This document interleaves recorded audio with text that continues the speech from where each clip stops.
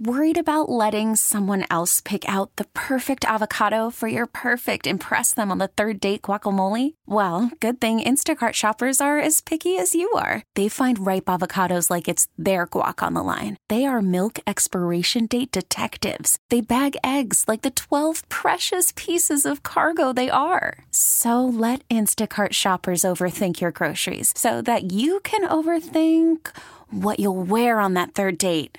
Download the Instacart app to get free delivery on your first 3 orders while supplies last. Minimum $10 per order. Additional terms apply. All right, let's roll with this thing, man. Happy Sunday, everybody. Fighters Fury here on 790 The Ticket. Very exciting show today. We're going over the next hour, the world of mixed martial arts and boxing. And it is McGregor week. The Mac is back. He is making his Octagon return in 6 days' time. He will be taking on Khabib Nurmagomedov for the undisputed lightweight championship of the world. But that was only stripped from him. Never lost. Very excited for this fight. People have been waiting for this matchup for a while. And it feels like 155 is finally going to have some order to it because it has been chaotic. Now, I say this with the caveat of knowing that Khabib has had trouble making weight before, that we've had what has seemed to be a bit of a cursed year in the UFC. So I'm fully prepared for all things to go wrong this week. But I'm also trying to bask in the anticipation and the enjoyment of the event, in knowing that even though things could go awry, somebody could get injured, there could be, most of all, what I'm worried about is that damn weigh-in on Friday. There could be some weight issues, some weight cutting issues, things like that. I'm trying not to get that let that fog anything. I'm trying not to let all the past things that have ruined these past events creep into my mind. But it's hard not to think of those things. However, should we get to Saturday night and we get to this matchup, holy hell! I mean, what a matchup we have. We have two guys here in Khabib Nurmagomedov and Conor McGregor, who have just absolute style clashes, personality clashes. They don't like each other anymore. And there's a lot on the line. Like, this is kind of the ultimate fruition of guy who has put up the unbelievable record, the guy who has put it over the long haul, the guy who has dealt with a lot of injuries. You know, Khabib is a guy who people have thought is going to burst on the scene for years and really rise to the top, but he's had a lot of injury issues. We've mentioned the weight cutting issues, and has had a lot of things by his own problems stand in that way. Whereas Conor McGregor, in the meantime, has had a rocket to his back, has taken over featherweight, took over lightweight, went into boxing, had one of the biggest boxing matches of all time, and now he returns for this matchup. And the thing that's great about it is we look at this and we say, well, man, both of these guys, if they're going to have success, they're going to have to risk some things. They're going to have to be in uncomfortable areas, you would think. But the reason I look at this, when it comes to Conor matchups, and I think back to a lot of these upcoming these past fights that he's had, and you think about, well, what have been the things that we've been talking about going into these bouts? And for the most part, since the time he fought even Chad Mendes, a lot of guys have looked at the matchups and said, that's a terrible matchup for Conor, and here's why he's going to lose. Really outside of the Nate Diaz fight, where everybody thought he was going to clean Nate's clock because, you know, Nate is not a guy with an outstanding record. He's not a guy with this championship pedigree. And people thought, and that was a late replacement, and people thought that was going to be an easy fight for him. And it wasn't. That turned out to be, you know, his lone UFC loss. So I look at this fight with Khabib, and I feel like we're falling into a lot of the same traps with Conor, where people are saying, well, Conor can't wrestle, Conor can't grapple. You know, once Khabib gets to where he wants to be, it's over from there. There's a couple things with Khabib, though. You know, when we look at what the resume is with him, and we look about 26-0, it should stand on its own. It should be very impressive, and it is very impressive. But we have to look at the way he goes about winning fights. And the idea that he's going to go in here and maul Conor McGregor and destroy Conor McGregor, it's a hard time picturing that. Like, we haven't seen that situation with Conor McGregor in a fight. Like, even the Nate Diaz fight, and you go back and you look at the loss to it, it's not like Conor McGregor was getting pummeled for a long amount of time. And in fact, the whole fight was tilting his direction until the gas tank just ran out. And then it was basically a 1-2 on the canvas. And, Nate, he gave up the neck to Nate. I look at this fight with Khabib, and the only thing we got to look for with Conor, and it is a chronic problem, and it is something that can't be ignored, is that gas tank. What is that gas tank going to be like for McGregor? Because we know he trains hard. We know that he works his butt off. But for whatever reason, there is always a moment in a McGregor fight. We've now seen it in boxing and mixed martial arts, where he is a huffing and a puffing, and it doesn't seem like he can give the output anymore that he has given in rounds 1 and 2. And so, when you look at this matchup, you could go with the old, look, if this fight is early, it ain't going to be Khabib ending it early. It's going to be Conor McGregor getting him, coming forward, and countering him. And that's another part where you probably look at this and say, that is how Khabib is going to have to get to him. It's not like there's going to be some fancy move. Khabib walks across the cage, really has his hands down. His defense isn't great, chin up. So there is going to be a red target out there for Conor McGregor to hit as a guy's coming towards him to try and get that leg to get him down. But early on, the question with Conor is going to be, if Khabib does get that leg, if Khabib is able to trip him, if Khabib is able to take him down, what is the gas tank going to be like for Conor wearing Khabib on top of him? Because Khabib can put you in some real awkward positions. He can tie you up. He can put you in these spots where you can't really return fire on him. And what is the damage going to be if the horn sounds at the end of round 1? What's he going to be like for round 2? If this happens in round 2, what's it going to be like in round 3? And once we get to a certain point, is Khabib going to be able to put enough damage on Conor where he's not returning fire at all? Or is Conor just going to basically be able to fend off Khabib, and it's just going to be a case of the waiting game where he's doing enough to keep the ref off him and not to break them up, but also, is he going to be able to avoid those mistakes from Conor time and time again? Because we've seen with Conor, it doesn't take much. If you go back to the Chad Mendes fight, which is probably, if you were to look at how this fight would go, probably the most similar matchup as far as what Conor would be in for matchup-wise. It's a little bit different of a style because, Chad is just basically going to go double leg, take you down, and be on top of you. But Conor was able to return fire. The strikes on top weren't as great, and I know that Chad was on a short camp for that fight, but Conor was also on one leg. So let's call it a wash, and let's just look at the matchup for what it is. The other thing you have to look for in that fight is, naturally, Conor was the bigger guy. Chad Mendes at that point was a 145-pound fight. This was in Conor's featherweight days. And so you look at Khabib, you look at Conor, we saw the standoff. Khabib looks like, size-wise, it's pretty equal. He's not actually in the better shape, but he's still thick as a board. He is a massive man, especially when he gets on top of you. And so when that becomes a problem for Conor, how is he going to be when he gets back up? So those are the concerns if you're a McGregor fan. You're looking into this fight. Like, how that gas tank, every single fight, it is an issue. If he doesn't blast through a guy quickly, which he's done in a lot of his fights, but if he doesn't blast through a guy quickly, the gas tank becomes an issue. It wasn't the first Nate Diaz fight. It wasn't the second Nate Diaz fight. It wasn't the Floyd Mayweather fight, quite frankly. So if he's not able to end it quickly, like he did against Jose Aldo, like he did against Eddie Alvarez, like he did against Chad Mendes, when does that huffing and a puffing start? When does that gas tank become an issue for Conor McGregor? Now, here's the question when it comes to Khabib.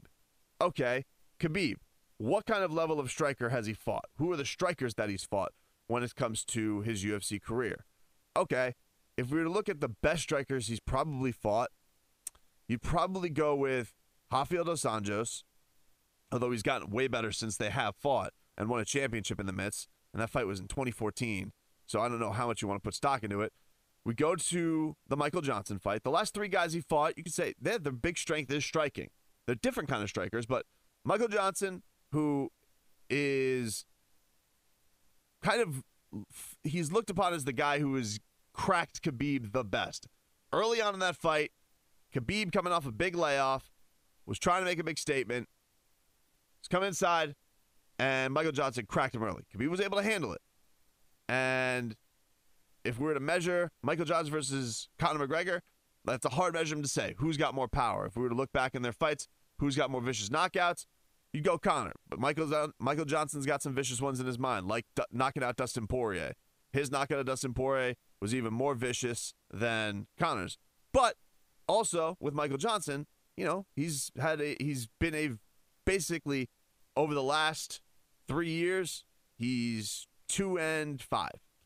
So he's not the quality of opponent that Conor McGregor is. He hasn't been to the heights of Conor McGregor. He hasn't had the stage on him like Conor McGregor has. And I would say he's probably not as versatile a striker as Conor McGregor is.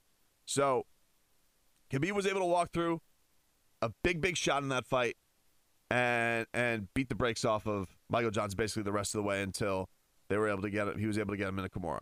The Edson Barboza fight.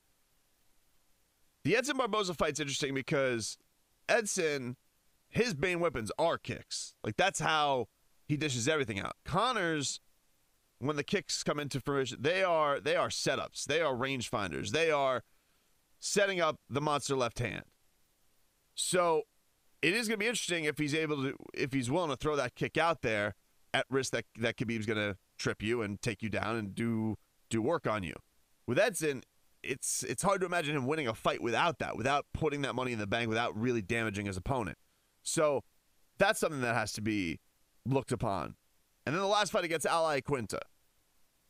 The Al Iaquinta fight, he dominated. I think he even had 2 10-8s in that fight. There was a point in the 3rd round where he's just standing up, basically goofing around, just practicing his jab. And Al looked like he was coming on a little bit towards the end of the fight. But again, Edson Barboza, Al Iaquinta, Michael Johnson, fine fighters, really good fighters. They're not championship level, and they haven't been to the heights of Conor McGregor. So if we're to look at this and say, this is Khabib's best opponent, bar none, by far. All respect to those 3 individuals, all respect to Rafael dos Anjos. Conor's been to greater heights. He's faced better competition. He's had the bright lights on him. He's had more pressure on him than any other fighter. And he's definitely the most devastating knockout artist that Khabib has ever faced.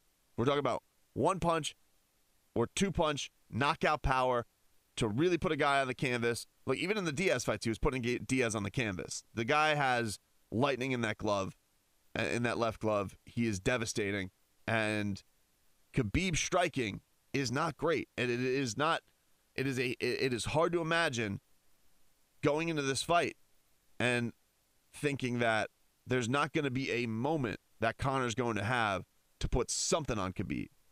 You know, to think that a Michael Johnson can get to him or that an Al Iaquinta can get some pushback on him, and to think Conor's not going to have a moment in that fight is a no-sell for me. So I just look at it this way. With this fight, Khabib is coming into this. He's going to try and wear Conor down. Is he going to be able to maul him to the fact where he's going to be able to stop this fight? I just don't see it. I don't see it. It's not really Khabib's style. It's more so Khabib's more in the realm of when he's fighting upper tier guys, doesn't really stop him. It's mauling him, and he'll maybe get some 10-8s in there, and maybe he'll keep you in a position and be uncomfortable.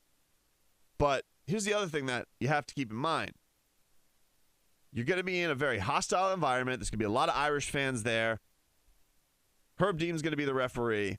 So you have a seasoned vet there as far as a ref is concerned. But what is it going to be like if Khabib is not being active enough? If he's not doing enough, if he's trying to set things up, if he just has Conor in an awkward position, but he's not outputting enough, will Herb feel pressure to stand them up? If he does stand them up, will the opportunity come there again for Conor McGregor to strike them again? So I just look at this fight, and I don't find that Conor's going to be in a lot of dangerous spots. He might be in awkward spots, uncomfortable spots, the thing you have to worry about with Conor, and it comes to him getting stopped in this fight, is will he have the cardio to get through the fight? He's been through a 5-round fight before. He has gone to the judges in a 5-round fight before, but it was dicey. It was dicey in that Nate Diaz fight when he was able to go the distance, when it was at 170, when he was taking on a guy who already had beaten him. Put that output again. He was able to strike with Nate Diaz, and he was able to dig down when it looked like it was going to go awry again. But even with that being the case, it still was not great as that fight went on. The wear and tear got to him. The gas tank went down, and he wasn't the same guy. With the Floyd Mayweather fight, and I know it seems silly to go to that, even in that fight, you look through the first 4 rounds, when we're talking 12 minutes time, 15 minutes time, it's looking okay. It was an ugly fight, ugly scrap. Floyd was definitely outboxing him. Once that fight got to like round 5, then it was go time for Floyd. But look, the only reason that Floyd got a TKO in that fight is because Conor was so damn tired he couldn't lift his arms anymore. So gas tank is an issue for him. But the benefit that he has, the real plus that he has, is his margin for error is a lot greater in a fight because he could swing it so fast. That Chad Mendes fight, not really going his way. Not great. He had him on top of him. He really wasn't putting a lot of damage on him, but boom, did it swing very fast. And in these Conor fights, they could swing very fast. Eddie Alvarez, one of the toughest guys, mixed martial arts Hall of Famer, only Bellator and UFC champion. And this guy was railroaded by Conor the last time he was in the octagon. And he had a lot of the wrestling skill set, better striking than Khabib, not even close, and dusted him. The Jose Aldo fight, it had big lead up. The Jose Aldo fight probably had the most pressure for Conor McGregor than any other fight in his UFC career. And it was the most electrifying ending to any fight that he's had in his career. So the guy rises to the occasion. And so ultimately it comes down to this. I feel like I got a lot more intel on Conor McGregor. I feel like he's been to the heights. This doesn't necessarily mean that Khabib can't. But when making this decision, I can't weigh Khabib's record 26-0. Doesn't mean a lot to me compared to Conor's record. And the other thing is, if I'm looking for a fight and who's going to have the path to finishing it, I think it's Conor over Khabib. I just can't imagine Khabib mulling him to the fact where a referee is going to pull Khabib off of him. And the other standpoint is, man, the only thing I really look at this and say, well, if you're telling me I get 2 prime Conor McGregor rounds, I feel like that's enough of a window to beat a guy who has just as poor striking as Khabib does. And so the way I look at it is this. I feel like Khabib's going to have his moment in the first round where he gets on top of Conor McGregor.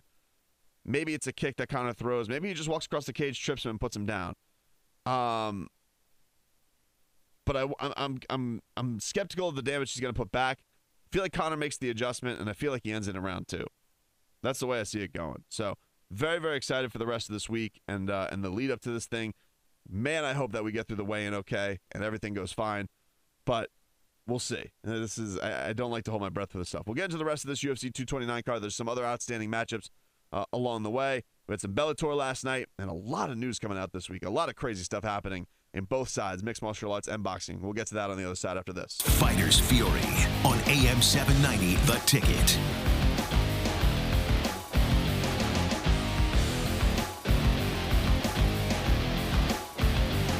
All right, welcome back. Fighters Fury here on The Ticket. I'm very excited. We are joined in studio. Seamus here. Uh-oh. What's going on, man? Good morning. Happy Sunday. Happy Sunday. It's good to see you. It's good to have you back. Always good to see you. I am back. Yeah, we were just talking in the break a little bit about, we got a texter right in about giving our thoughts on HBO and in boxing. And I will say this, I'm not surprised by it because they haven't been having a lot of fights. Like I think if you listen to the show too, you probably notice just like, man, HBO, doesn't feel like I watch HBO very much.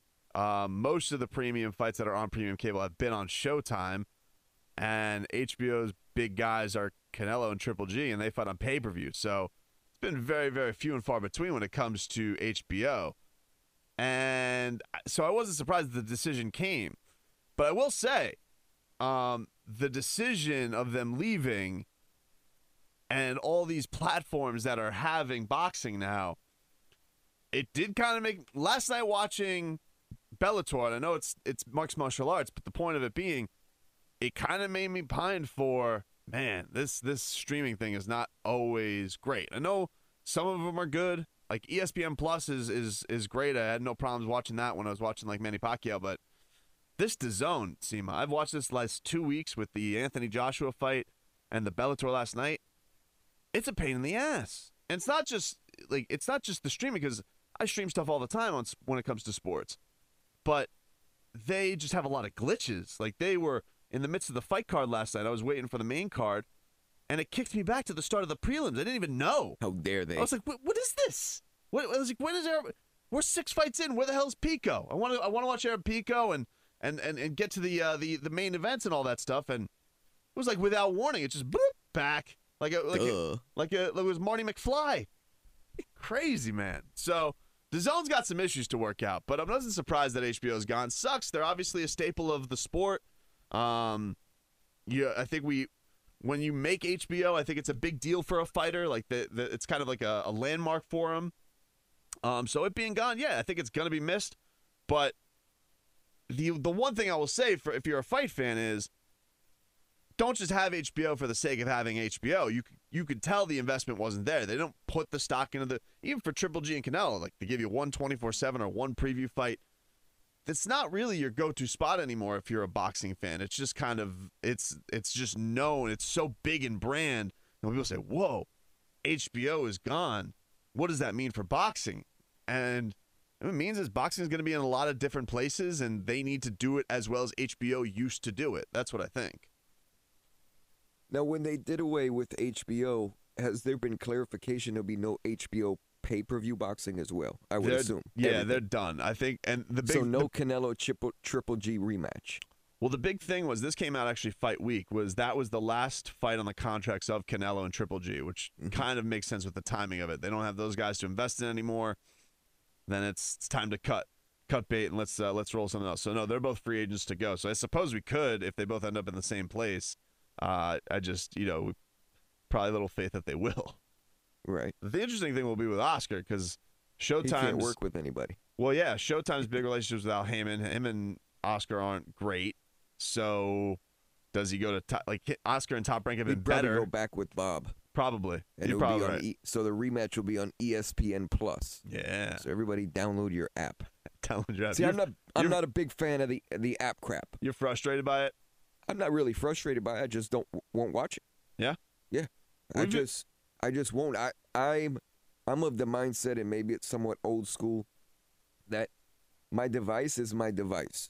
I'm answering emails. I'm responding to people. It's kind of like a business-based or family-based device. And I'm sorry, I'm not that affixed to it where I want to receive my content on that as well. I gotcha. So, and I understand the smart TV. I just think that forcing people to watch their sporting events on a device is kind of like the man. You know what I mean? It's like forcing you to give them. It's subscription based. It's, if I want to watch something, I'll watch something. I'll pay for it incrementally, and that's that. I don't make me some part of some database just so you can build content and value to your company for having all these people that are subscribing. Where HBO boxing came from is somewhat that mindset. But many, many years ago when you would get your cable package, HBO and Showtime and Stars weren't a part of it. Right. You had to add those on.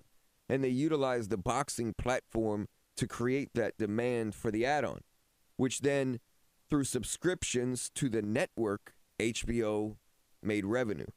Well, now that model has changed because the Xfinities and DirecTVs of the world they pay that fee to be able to incorporate and create value to their own cable packages that they offer consumers. Yeah, absolutely.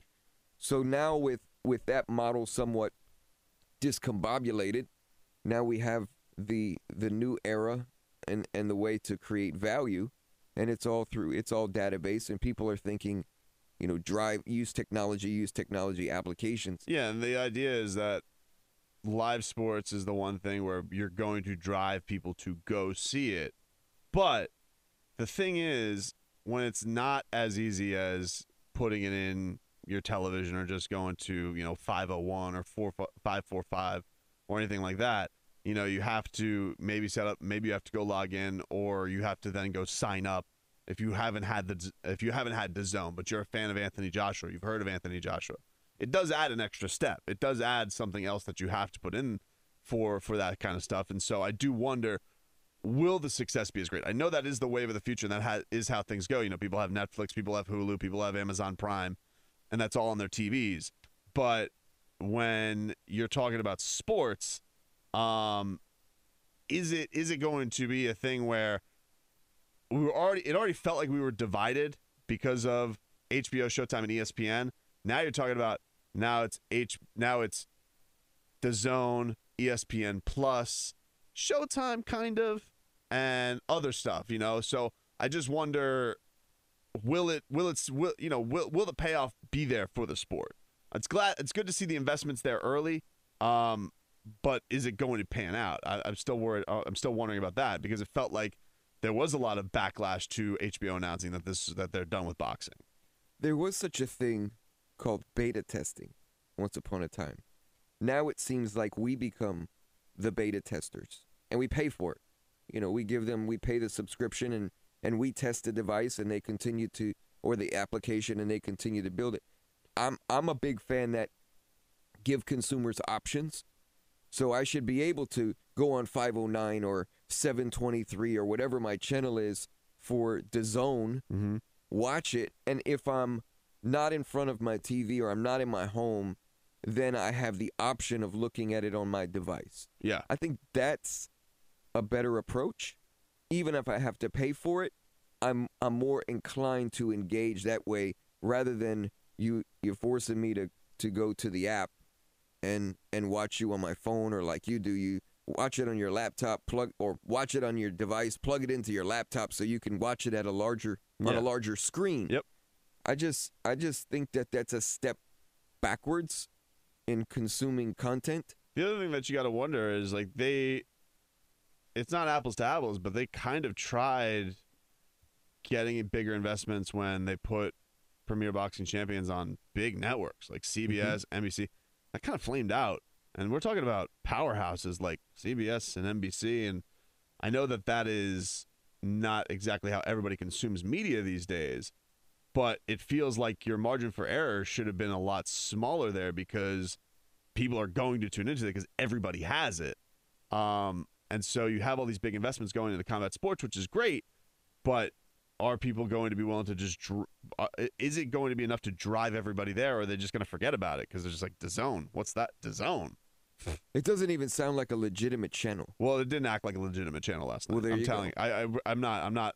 It's like Czech Cola. As a DAZN subscriber for 2 weeks, I'm not happy.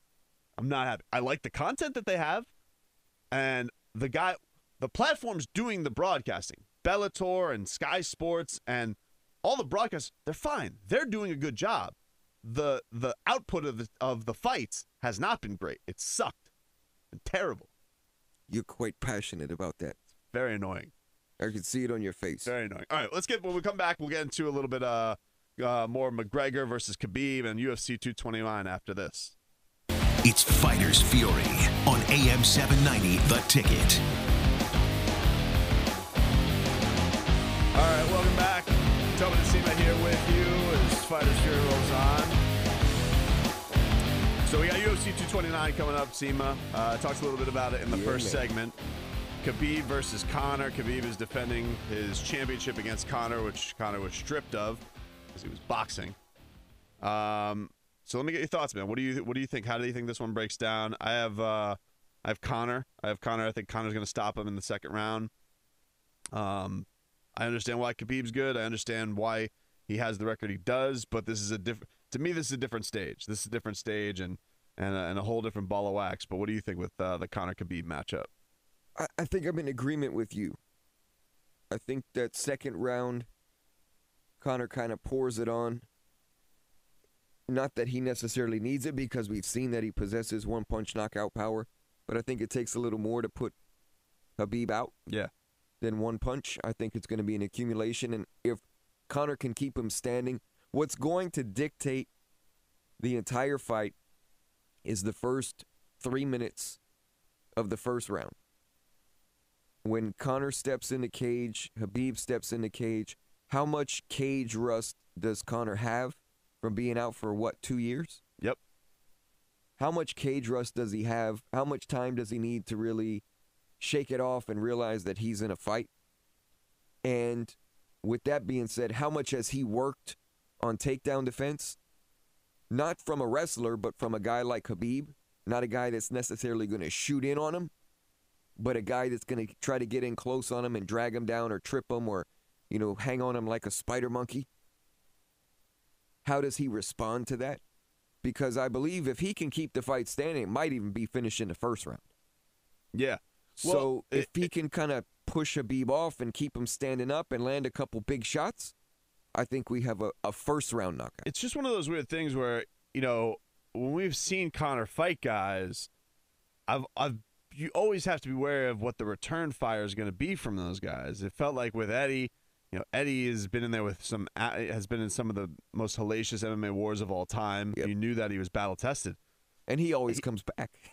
And he diced through him like, it was so. I went back and watched that fight not too long ago, and it's like, man, nobody done that. Who does that to Eddie Alvarez? Who, it's just he went through him like it was nothing. Mm-hmm. What he did to Jose Aldo.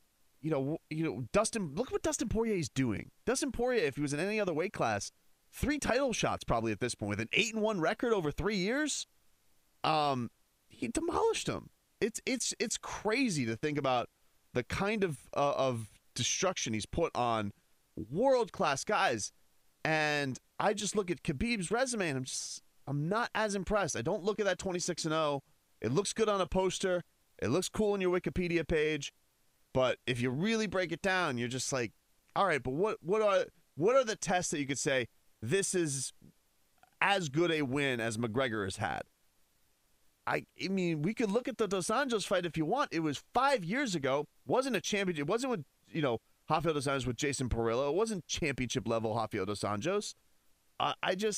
That one kind of goes by the way. Edson Barbosa is a very, very good fighter. But, you look at that and it's like kind of tailor-made for him. A guy who has nothing but kicks with a guy who's going to grab your leg and put you on the ground. I don't know. Maybe it's me just dismissing too much of it. But I'm not as impressed. I see what the skill set is, and I respect it. The one thing you could just say with him is, can he tire McGregor out? And he definitely has that skill set. If he can get McGregor down round after round after round, which he's capable of doing, can he just wear McGregor out and just get a decision that way, or maybe even stop it maybe in the 5th round if he's just really putting the destruction on him? But man, the work for me that he has to put in to get a win over Conor, as opposed to what Conor can do in just a short period of time, it seems like a much better blueprint for McGregor to get this win.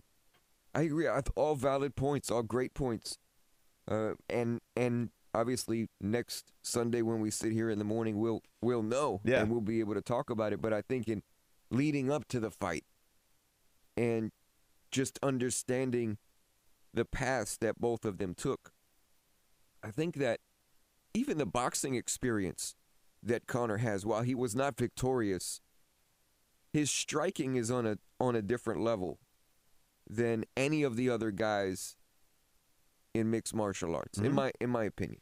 It's my opinion. Yeah, I agree. I mean, look, you say what you want. Say Floyd was carrying him or what.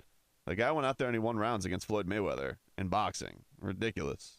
And it's going to come down to whether or not he can keep Khabib standing without, maybe he'll knock him down. Mhm. But I'm just saying, standing in, not being able to be tripped or not be able to take down, whatever the case may be.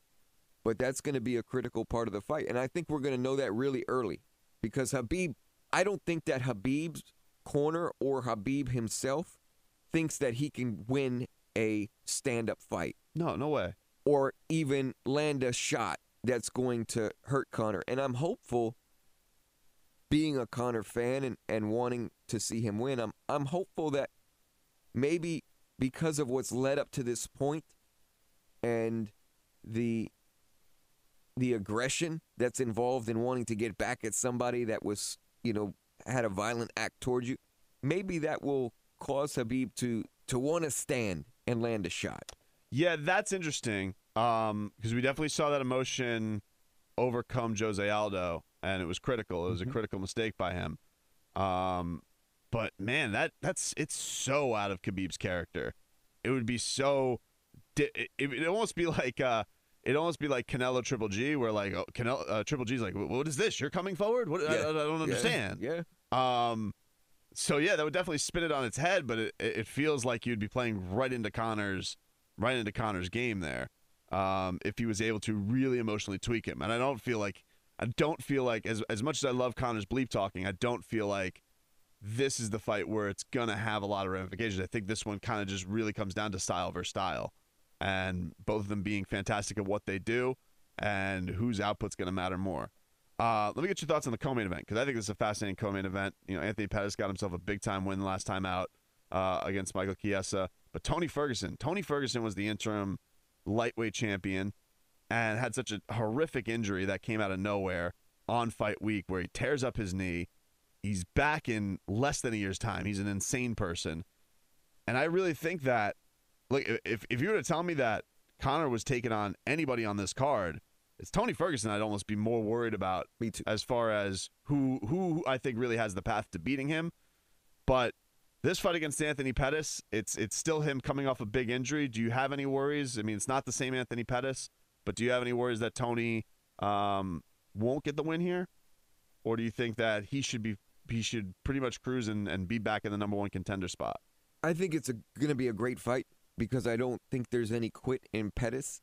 And we've seen, I guess you would say, somewhat the reincarnation of a guy that once was 2-3 years ago. Yeah, once thought of as maybe the best pound-for-pound guy on the planet. Yes. So I see some comeback from him. I don't think it's going to be as easy as that of Tony just walking through him. I think it's going to be a great fight, especially for the first round or two. And then I believe that Tony will pull it out, more so based on the crazy wrestling and jiu-jitsu tactics that he employs in the ring, in the cage. With him, it's like you would think a guy who comes off that where his knee tears off the bone. What's that going to be like when he gets into the cage? Is he going to be favoring it all? But I mean, he puts up these videos in his garage where he's like doing strange balancing acts. Like, he is a weird cat. Yeah. But he's mentally. You got to be a little off to step in there anyway. It's weird though. It's not even like this weird savagery like that he's got. He's almost got like this weird artistic way to violence. It's strange. Like and a passion for it? Kind of, yeah. Like, he's got like these weird obstacle courses that he's putting in his garage, and he builds them himself. He's a very fascinating dude. He's very weird, but also what he puts out in that cage is just insane. So yeah, the only question here is what's he going to be like, and how is he going to react to that knee? But if he gets this win, let's say it is Conor and Tony, they both get the win here. Ouch. Does Conor fight him, or is this going to be a case where Conor dips and we get a situation where he's going to try and get the big name against GSP?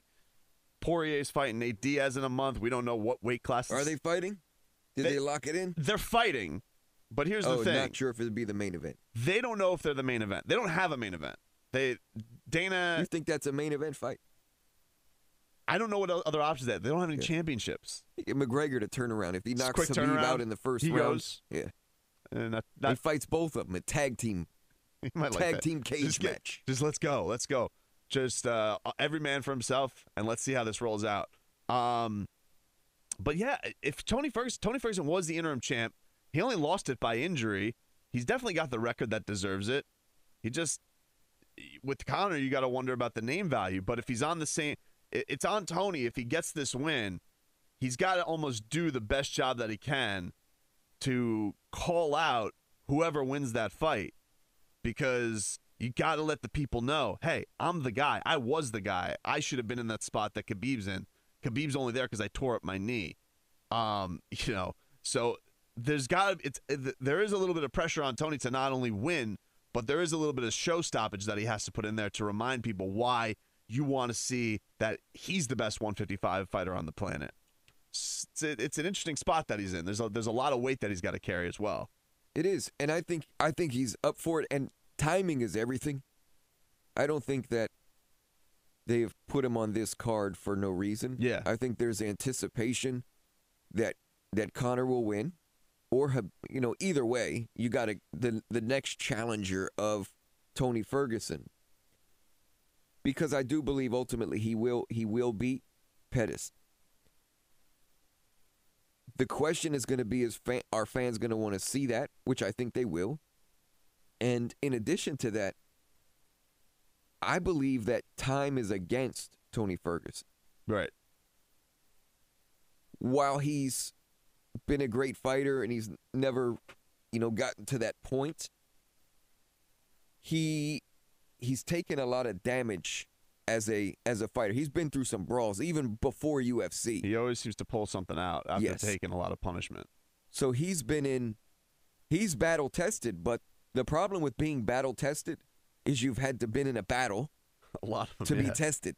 And the battle takes time away from you in the sport.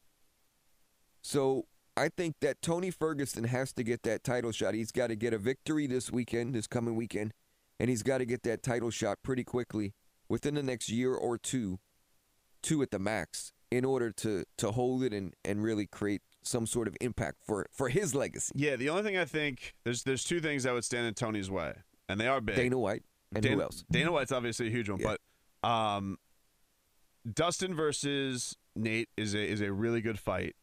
If Dustin wins, he will also be very deserving, but he's lost to Conor. But they're fighting at 165. That's not confirmed. Okay. That's just what they keep throwing out there. Dana's shooting it down. It just may be a last-minute resort if they want it to be a title fight, because you can't make an interim title fight if you're having the undisputed title be decided the month beforehand. So we don't know. There's a lot of mystery that's still surrounding that MSG card. It was rumored it was going to be John Jones main eventing, and then Dana's like, nah, he's not doing it. So now it seems like John may be fighting in December. Against who? Maybe Gustafsson. Ooh. Tough fight. Tough fight coming back in. I don't think that he should take a Cormier fight coming right back in either. I think he needs a tune-up fight. I don't think Cormier is giving up that Brock Lesnar fight. No. I don't think so. Even with all the spats that they're having on social media, I don't think he's. I think if Cormier comes back for one more against John, it'll be in the summer. He'll go against his July 4th weekend. Yeah, his retirement in April rule, and he'll do one more against John Jones, or maybe he'll beat Brock Lesnar and he'll be the undisputed heavyweight champ. And keep talking smack. Keep talking smack. Whatever. Because he's. You know what? Unless he goes and knocks out John Jones, no one's ever going to care anyway. If he goes in there and loses to John, you already lost to him twice. Yeah. You're now the undisputed heavyweight champion of the world. Bleep it. Whatever. John Jones can make all the jokes that he wants, but at least I got to fight Brock Lesnar and make a ton of cash fighting a guy who doesn't fight. There you go. What more can you ask for? Only in America. Only in America. We'll talk to you guys next week. It's going to be a fun fight week. McGregor fight weeks always are, and we'll have full reaction for you guys next week. See you then. What's up, guys? Bonus segment here. We spent a lot of time on Conor versus Khabib. Obviously, it's the big fight, and Sima came in the midst of the show. It was great to have him back. So let's just give you a couple other news and notes before we get into this. Some other stuff from 229. Derek Lewis, Alexander Volkov. I'm going to pick Derek to get the win there. I always love what Derek brings to the sport. He's fantastic. Michelle Waterson and Felice Herrick's a really good fight. I'm going to go with the Karate Hottie to get that win. And then the other big one you want to watch out for, Sean O'Malley is going to be the feature fighter on the FS1 preliminary cards against Jose Alberto Quinones. I'm I'm going to go with the Sugar Sean to get that win. And then you got Sergio Pettis, Jussier Formiga to also on that card. I'm going to go with Pettis to get that win. The other thing, we had Bellator 206 last night. Big thing, Gegard Mousasi beat the holy hell out of Rory McDonald second round. Very, very vicious TKO in round 2. Rory hadn't been beaten like that really since the Robbie Lawler fight. And that fight was very, very even. I mean, that fight was, in my opinion, I think it's the best fight I've ever seen, really. I mean, because of the stakes that were involved, because Robbie Lawler was behind in the fight, I mean, you're hard to press to find me a lot of better fights than that, especially championship fights. But Rory suffers a big defeat. That was a tough, we think we really got the eyeball test on that once we got to weigh-ins, and we're like, man, Rory is just, he's not the same kind of 185 that Gegard is. And, it came through in this one. Rampage Jackson beat Vanderlei TKO in the second round. Cool. Good for Rampage getting that win. Not much to say about it. Just good for him. Douglas Lima, he had a big win as he advanced in the welterweight Grand Prix, which now is $1 million on the line, courtesy of 50 Cent. He had a submission of Andrei Korshkov. So good win for Douglas Lima. And the guy I really want to see, honestly, in all honesty, the guy I'm most intrigued with seeing in Bellator is Aaron Pico. He may be the most elite prospect that they have. Him, AJ McKee, are fantastic. They're both training in the same place, although Aaron also is a little bit more versatile as he trains with Freddie Roach as well. But 5th fight of his career, he improves to 4-1. His string of first-round knockouts continues, and this was against a vet in Leandro Higo. And took a couple shots, but really, diced through him, beat him easily. Aaron Pico looks like he continues to show why he had all the hype behind him that he did. And 145s, he's worn it really well, and it's really, really interesting. This thing that Bellator has. I gave some of my thoughts early on in the show. I think the zone sucks so far. They got a lot of work to do. But we'll roll on that with another day. The other interesting thing, there's no main event still for UFC 230. We touched on a little bit of this in the main show. And Nate Diaz and Dustin Poirier continue to push for this 165-pound title. Dana White says it's not going to happen. This is what I would say with this 165-pound title.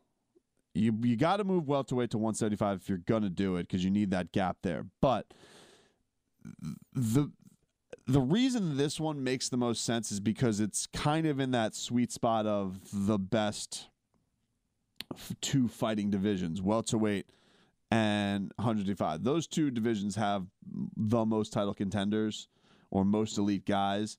And so I do think that opens up a new area for them. I think it could sustain the best. We're at a point right now where that legitimately 165 pounds feels like it could give you a lot of prospects. There's a lot of guys at 155 pounds and really set you up for more in events. You got the ESPN thing coming. So I don't really see a negative for the UFC. And to me, it's not the same as opening up these divisions in the women's division, which I'm all for. It's great the women have more divisions. It's just that they're not putting the work in to fill these cards out because the women's divisions are already thin as they are. It's so much newer than male mixed martial arts fighting. It needs time. But these guys are not only in a fruitful division, but they're in a division that's really been established over time. And so if you have this little tweener level, I think it could be fine. I don't know if the UFC doesn't want to do it because they don't want to seem like they're just doing it because they don't have any other options. But I don't think there's anything wrong with them. Just even if you do it as a one-off, like for one night, I think it's cool to have Dustin and Nate fighting a 5-round fight. I think it deserves to be a 5-round fight. And the company doesn't have any other. John Jones was the obvious plan, and it didn't come through for whatever reason. But this is as good as any. You have Nate Diaz. Nate Diaz is a top 10 star in the UFC for his fights with Conor McGregor, and Dustin's as fan-friendly a fighter as it gets. So main event those guys, give them pay-per-view points, and let's go. Let's go already. It's a good card. You just need a main event. They've tried with the UL stuff. They tried Yoel Gustafsson. I would tell you this. What would you rather do? Yoel Gustafsson for the interim light heavyweight championship of the world? A belt that's basically hung up by nobody giving anybody credit if it's not John Bones Jones, or make yourself a new title division with two guys that are as fan friendly as it gets. I think it's a fine decisions to make.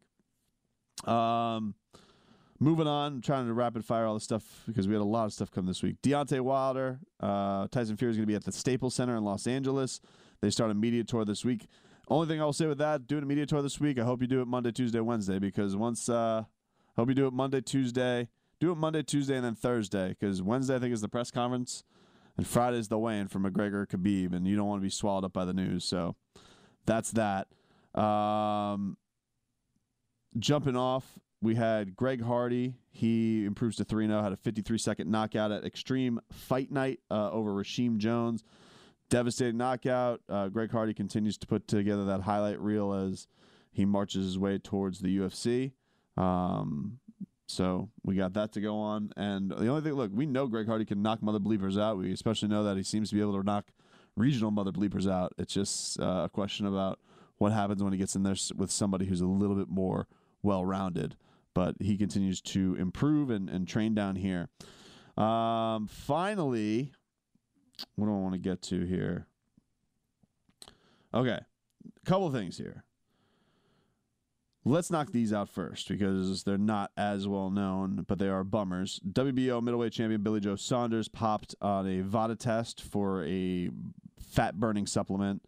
He was also fined 100,000 euros for a video in which he was caught offering clearly a drug addict money as a joke. He wasn't seriously doing it. I don't think he was seriously doing it. It seemed like he was having fun, but he was joking around, kind of taunting this drug addict, this crack addict, to offer 150 euros for sucking a dude's bleep.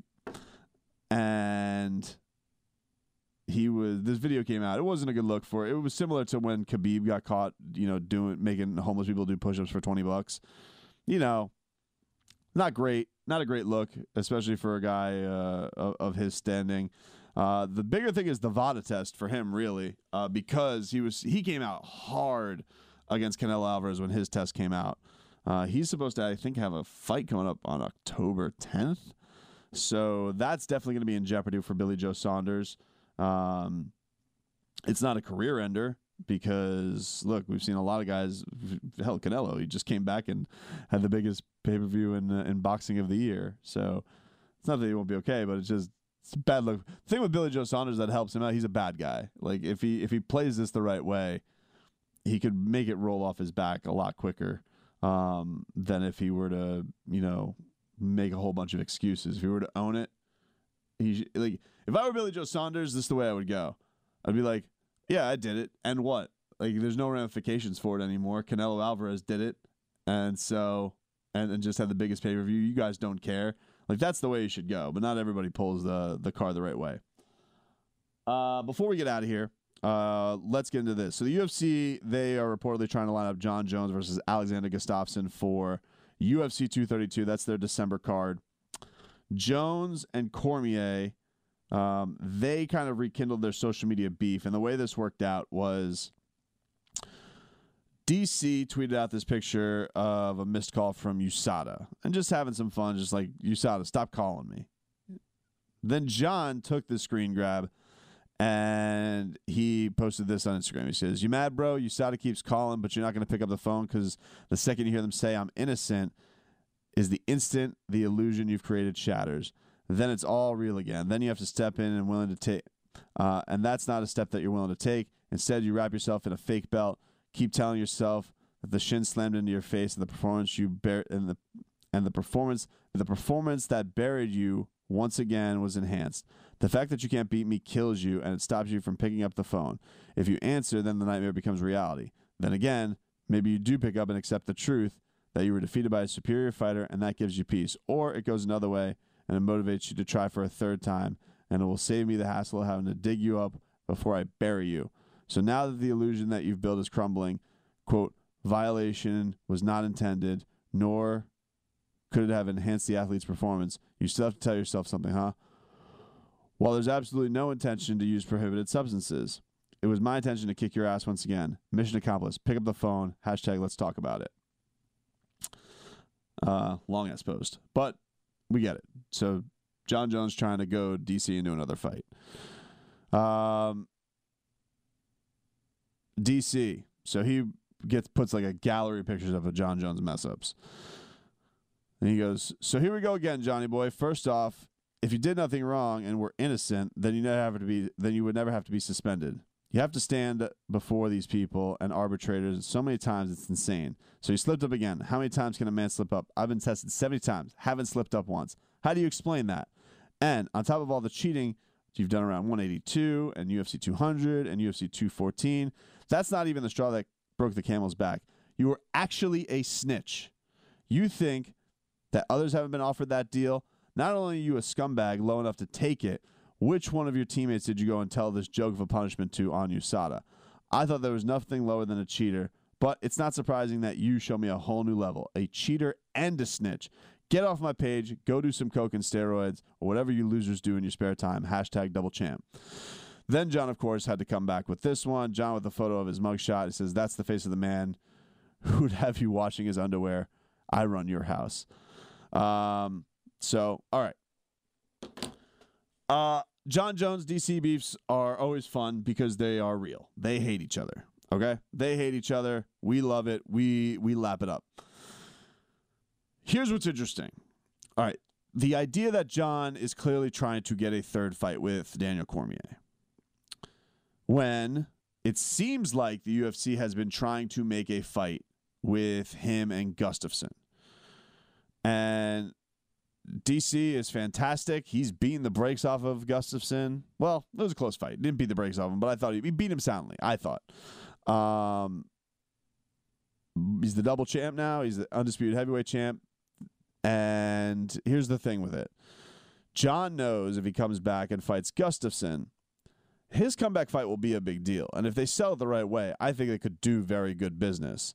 Could Jon and DC, would it be that kind of level of bleep talking? No. I mean, you got Gustafsson, who's kind of a mild-mannered Swedish dude. Like, anytime you hear him even ruffle a little bit. I've talked to a lot of fighters. There's nobody with less personality I've talked to than Gustafsson. It's like talking to a wall. So the idea that he has to sell a fight, not great. But the one good thing that you have is you have the idea that this guy pushed Jon Jones to the brink more than any other man on the planet. And so, will he be able to do it now that Jon Jones has been ousted again and caught again and seemingly isn't cheating again, I guess you would say. I think it'd be great. I would actually prefer to see, as a fan, I want to see the Gustafsson rematch more than he versus Jon Jones. I'm into seeing Jon and DC talk. I hope that they continue to do that for the rest of their careers. But this idea that they're going to talk their way into people caring about that fight the same way, I don't know. I think if it was for a different title, if it ends up being for DC's heavyweight title, then you got the different sell. Then it's something different. Then it's something fresh. Cool, let's do it. But what I would do is this. If you're Jon and you're trying to slow play because you don't want to fight Gustafsson, okay. I'm not saying Jon's scared. I'm just saying for business-wise, I think he'd rather fight DC than he would fight Alexander Gustafsson. From my standpoint, I look at it like this. DC's put a real hard cap on his retirement at April of 2019. That's when he turns 40. He says he's done. If he fights Brock Lesnar, I believe he's eligible in January, I think is when he's eligible. So let's say they do the fight in January or February, whatever. I think DC should absolutely roughshod him. I can't imagine that he's going to lose that fight. If he does, Lord help him. Lord help him in a world where DC or Brock Lesnar is the undisputed heavyweight champion of the world. Then I think the matchup is Jon beats Gustafsson. Gus is his all-time rival, most push that he's ever gotten in the octagon before. If he beats him and DC comes off the win of Brock, I think they're both even bigger deals. Gives Jon the opportunity to beat Gustafsson and beat him. Like, look, if you're John Jones, you claimed you beat him, not training, coked out of your mind. So assuming you'd go this way, training a little bit better, I'm sure you'll still be a little bit of a wild child, but assuming you train a little bit more for this one, prep a little bit more, you obviously have the intel of the first fight. Maybe you beat him worse. If you come off that, then you then call Daniel Cormier out and get people buzzing that they want to see that matchup again. And if they set that up for, say, July of the summertime, we're talking that could be a monster pay-per-view yet again. And John would be going for his second belt. I would say if that's going to be the case, if they're going to do that fight, they should probably strip Daniel.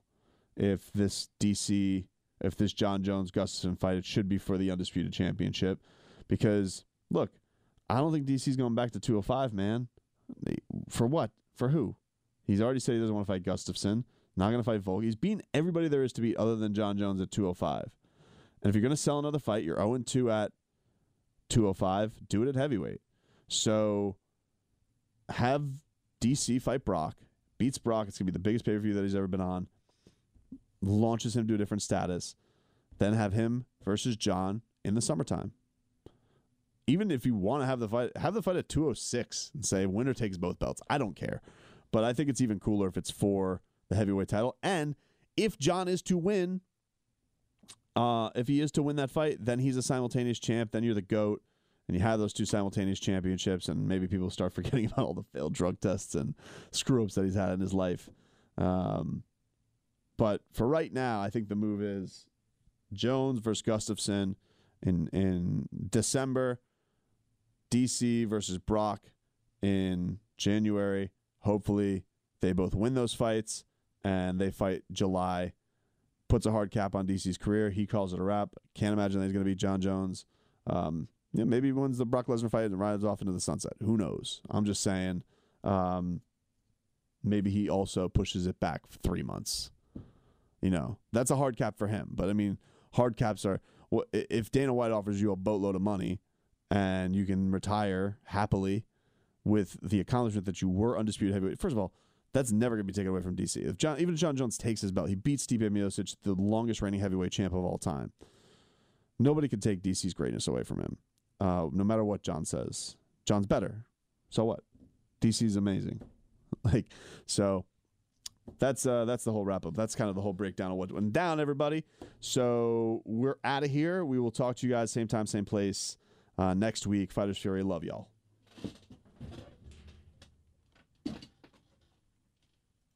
Now, with the MLB app, you can get baseball your way.